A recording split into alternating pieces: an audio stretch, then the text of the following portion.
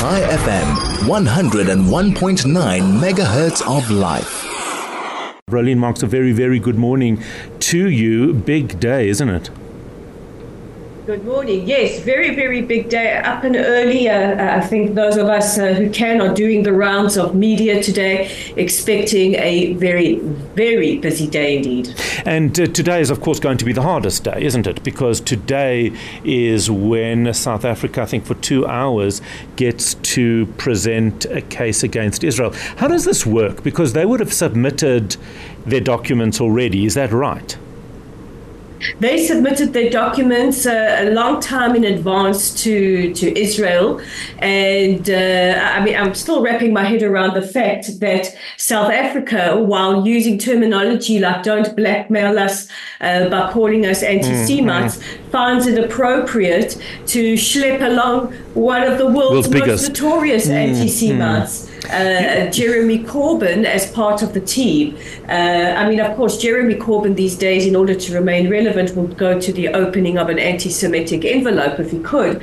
But in all seriousness, show us who your friends are. When you take along somebody like Jeremy Corbyn, who is famous not only for being or for losing the chairmanship of the UK Labour Party and his position as chief whip because of his anti-Semitism and rank hatred against Jews in the party, but has also referred to Hamas, the perpetrators of the crimes against humanity of Israelis and foreign nationals on the 7th of October as his friends, as well as Hezbollah. And we've all seen those images of him laying wreaths at the graves of the Black September terrorists who murdered the athletes at the Munich Olympic Games. And it can't be the excuse, well, I just happened to wander in, there was a wreath, and oh, look whose graves there were, and I happened to put them down. But yes, South Africa, who has no dog in the fight other than to be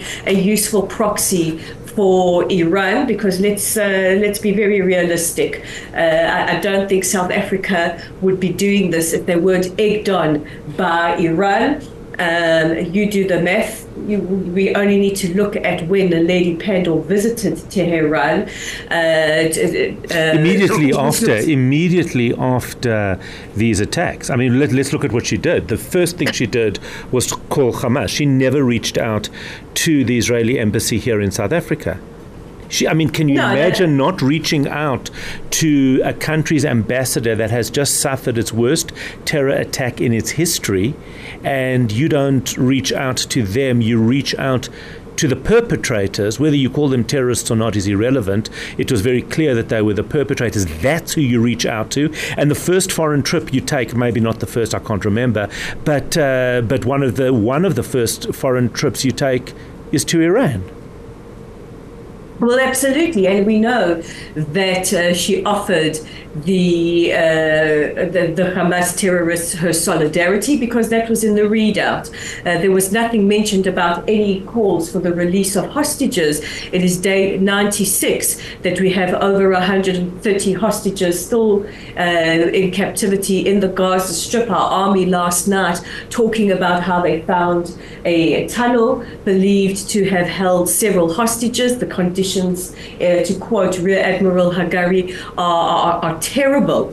We can't forget that the youngest hostage is Kfir Bibas, about to turn 1 year old. The oldest hostage is an 85-year-old Holocaust survivor. These are the type of people being held hostage. And no sooner had Pandor spoken to Haniyeh, one of Israel's most wanted men. She hopped on a plane and was pictured smiling gleefully standing next to the Ayatollah al-Khamenei, who just yesterday spoke again about how Israel will be eliminated from the map. In fact, he said long after the Zionist entity has disappeared from this earth, he says the books will speak of their evil acts.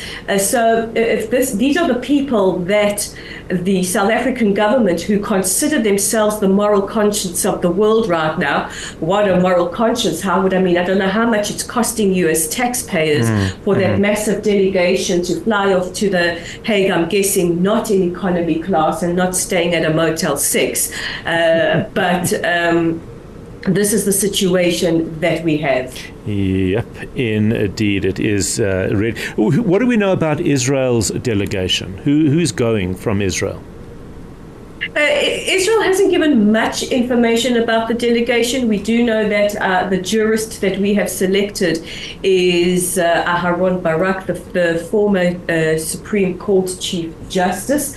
He is a Holocaust survivor. And regardless of what people think about Justice Barak, when it comes to the domestic issues like reforms, this is not about reforms. This is about what the most eminent jurist, Professor Erwin Kotler, calls the crime of crimes, the allegation of genocide. We do know that our lead counsel is Professor Malcolm Shaw, one of the most eminent voices on international law. He will try the case from Israel's side. We do know that we do have support teams like the International Legal Forum and others there as well supporting.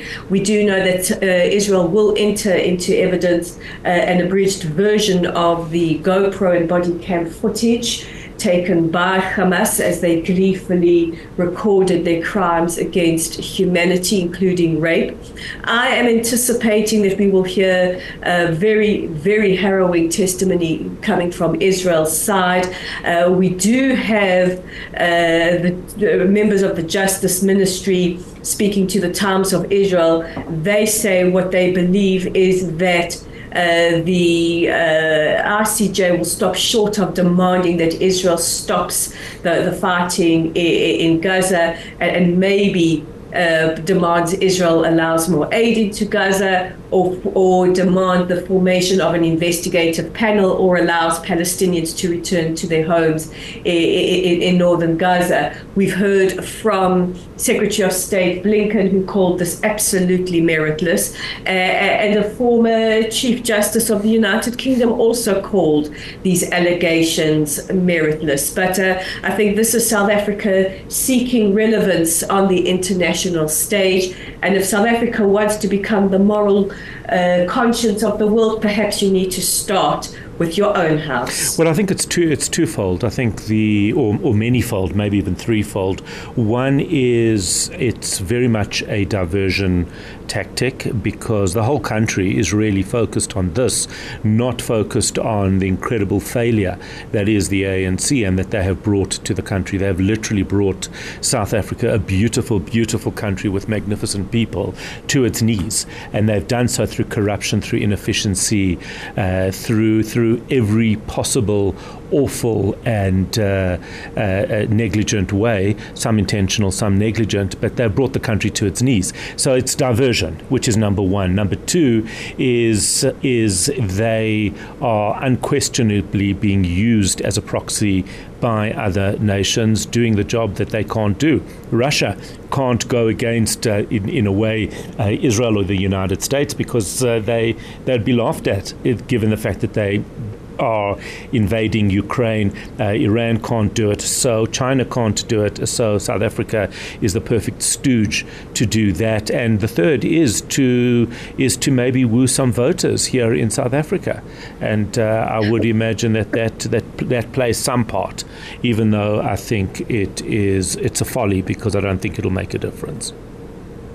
Well, I think the key word that you used there is stooge. I think what we can see now is that South Africa is a proxy of the Iranians, a very, very dangerous place to be because, while they might be getting backing from Iran, this is going to not make Israel the pariah state in the global arena, which is what the president seems to think that South Africa will do. This will make South Africa there's no doubt. And if you just look at the values, look at the values, the attitude towards women, the women's rights, freedom of speech, freedom of religion. These are the values that South Africa does hold high. And yet and yet they are aligning with people who have which reflect the very antithesis of those values. Whereas Israel, the United States, Great Britain, all of those countries do actually reflect the values that that South Africa embodies in its constitution. Well, absolutely. Those values are entrenched in South Africa's constitution, which is one of the most progressive and inclusive constitutions in the world. And this sham, stooge-driven court case is a betrayal of those constitutional values, especially when you're doing the dirty work of a country that routinely hangs members of the LGBTQ plus community, some as young as 13, murders anybody who protests, whips women. We saw brutal images of a young woman who was brutally whipped for refusing to wear the hijab. We all know the case of Mahsa Amini. If you are going to do the grunt work of a heinous regime like that swears to wipe another country off the face of the earth, there is something fundamentally wrong. And South Africans, you should be demanding more of your government, but I guess that you will all exercise that right when you go to the polls later this year. That is absolutely right. Just a couple of questions. I know that it was meant to be 2 hours, and then I saw somewhere that it's been extended to 3 hours. Do you know about this? We don't know much about what's happening. I think, it is a legal case. We're not going to get too many details. We do have the opportunity through a link to watch it live, and we'll see from there how long they give each side to present arguments. And just to confirm, what time does this kick off? Well, it starts at 10 a.m. Netherlands time. Okay, so that would be 11 a.m. The Israel time and 11 a.m. South Africa time. Absolutely. And that is where we leave it. Rolene Marks will certainly be catching up with you this afternoon here on Chai FM, and we'll speak to you tomorrow morning to continue this conversation. It's 6:47. Good morning.